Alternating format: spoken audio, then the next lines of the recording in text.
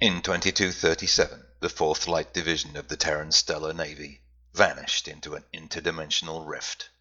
Now they wear the Crimson Sword and Planet uniform of the Terran Stellar Empire. The union of spacefaring planets is but a ragtag alliance of rebellion.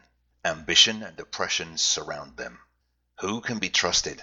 Who must be watched? And where is the way home?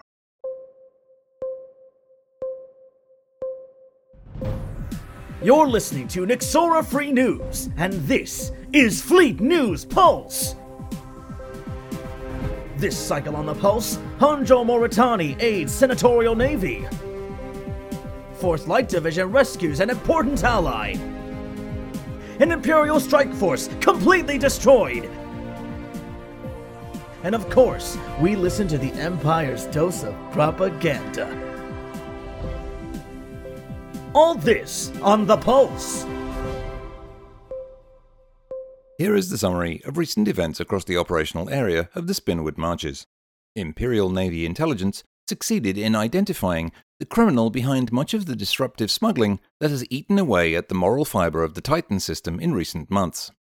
They were close to apprehending him, but have now circulated biometrics and a description of the brown-haired, brown-eyed man of average height and weight. Watch citizens' boards near you for a visual capture of the offender. Following the breaking of the smuggling ring, an ISN patrol crossed into Hjordan space in hot pursuit of fugitives, and destroyed several Hjordan cruisers who attempted to intervene. Here is a summary of Freedom operations throughout the Spinward Marches. Resistance leader Honjo Moritani provided strategic advice to the Senatorial Navy as to the whereabouts of his longtime partner in the rebellion, Captain Johnson of the merchant vessel Orson. We are safe to reveal this, as the good captain and his ship rarely go by those names.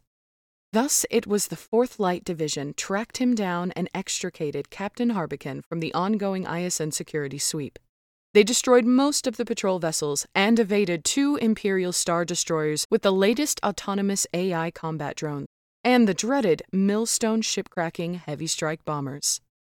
The captain was able to provide them with confidential information about strategic assets that may prove vital to curbing the Imperial military outreach.